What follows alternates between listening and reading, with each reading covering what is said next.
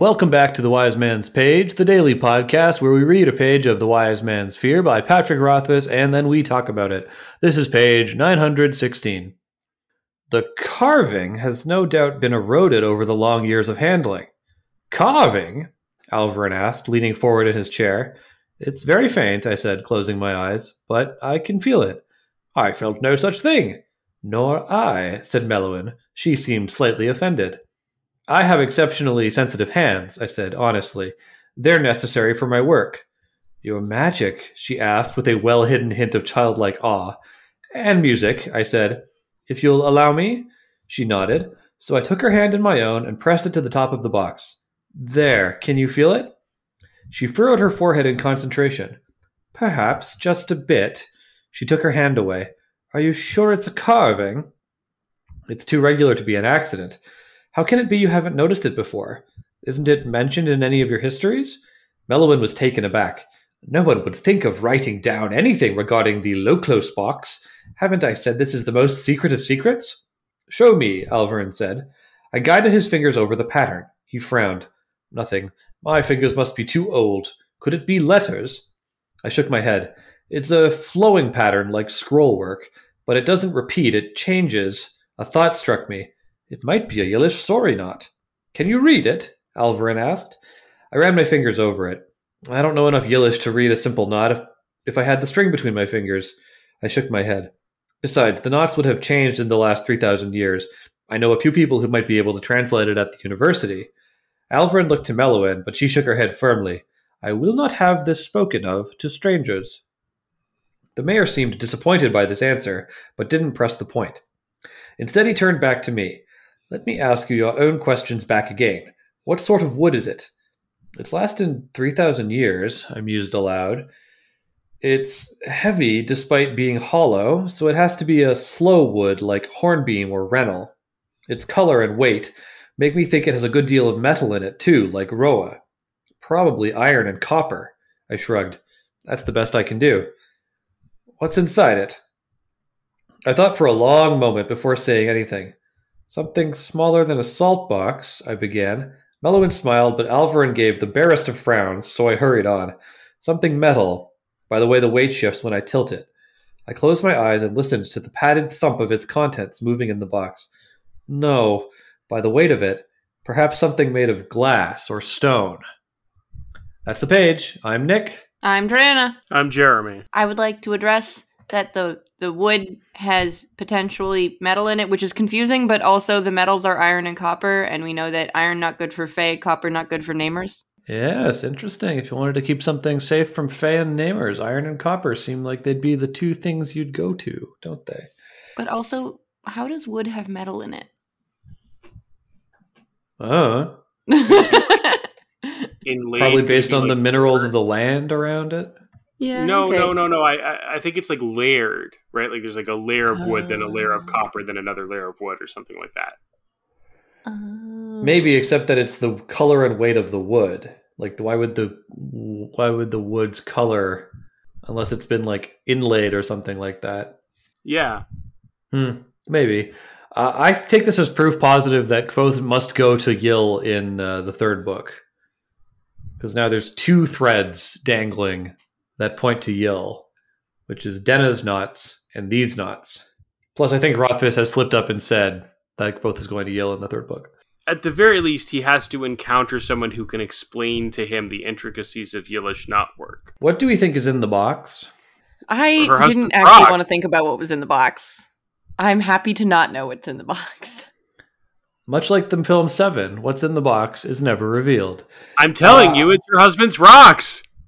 Well, here's the thing. Here's what I'm gonna get to. There's a theory floating around on the internet that it's the piece of glass that Celatose used to gouge out his own eye, and the rationale there is that Celatose made some kind of binding to that piece of glass, that piece of obsidian, which maybe. But the more I think about it, the more I think, A, we have the rhyme with the husband's rocks. And Kvothe thinks it might be a stone.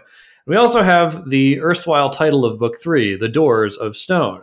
What if this is the door of stone that's inside the box? It's a somehow I do think it's a binding. I think I've said this before, but I think that all the work that goes into sympathy is to prepare us for the great act of sympathy that causes the world to be the way it is. That whatever it is that maybe is keeping Haliax cursed and alive is actually just an act of sympathy, and the thing that is binding him is in the box.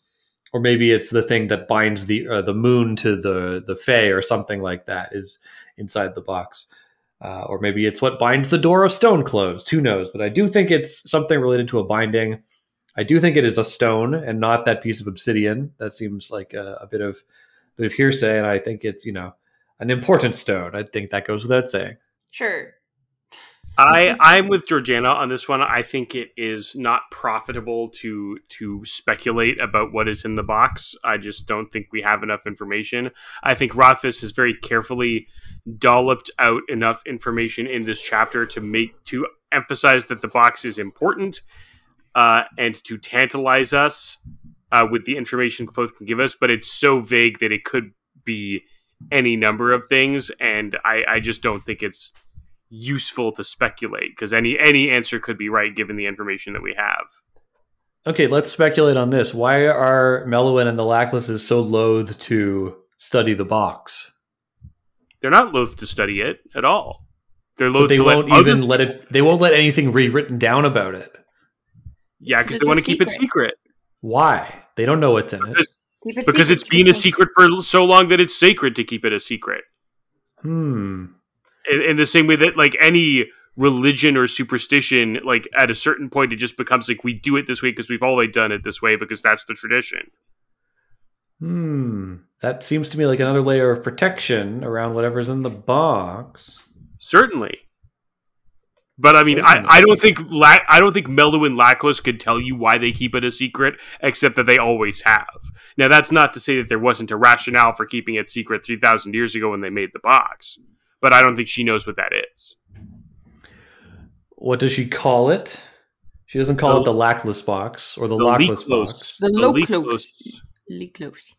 I'm saying Leclos because it looks like a Greek word, like the OE. Like Croesus is spelled the same way. Or Loeb. Yeah. Sure. Yeah. So Leclos or Loclos. Which, of course, could very easily be a progenitor of Lackless. Mm-hmm. And it would be surprising to me if she hadn't put that together. Yeah, I'm sure they know their genealogy. I'm sure they know where the name comes from. And it's been planted quite firmly that there are many branches and variants of Lackless, all of which have names like this. So this isn't a surprise to me. Jordana, do you want to talk about hands? I do, but actually I have a note prior to hands. And that is that while we were chatting, I did some research on minerals in trees.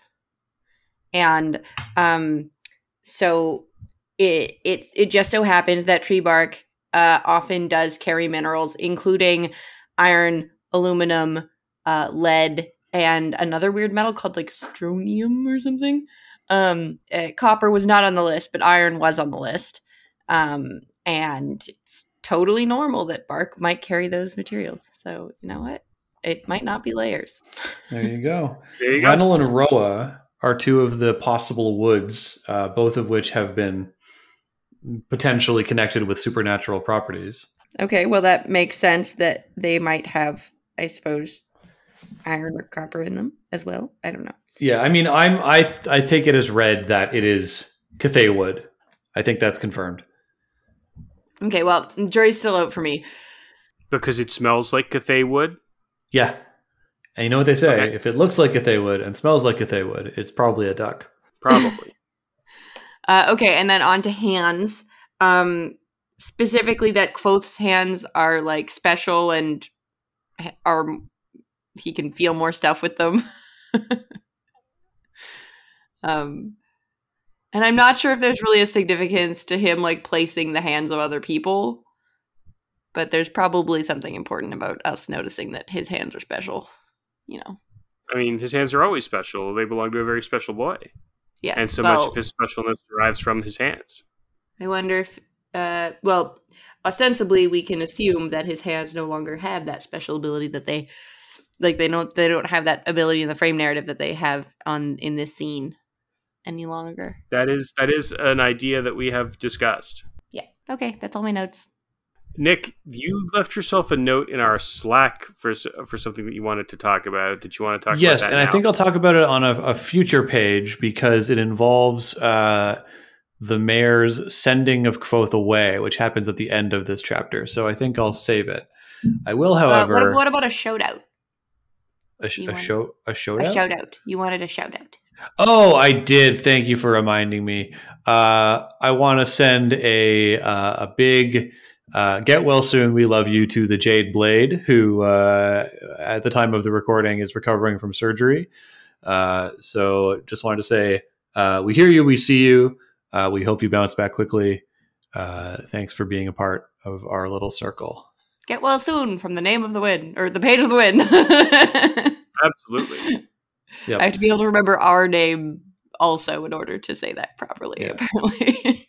I also want to say that I think there is a reference to a famous Academy Award-winning actress, Susan Kvothe.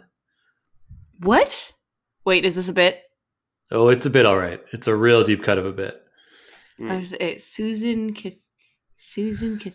I don't know this bit. Jeremy, do you know this bit? Neither of you will get it. I had to look it up. I knew there was a bit there. I knew there was someone whose name rhymed with Kvothe. And boy, there was. And listeners, I know you're slapping your knees. I know you're holding your guts lest they bust. I know you're stitching your sides together lest they split. It's a real... I got you rolling in the aisles. I got you ROFLMAO. Are you going to tell us who it is now? It's Susan Hayward. Oh. That barely rhymes. That's Wood and Ward. Listeners, you can boo and hiss at Nick's rhyming schemes on tomorrow's page. The Win!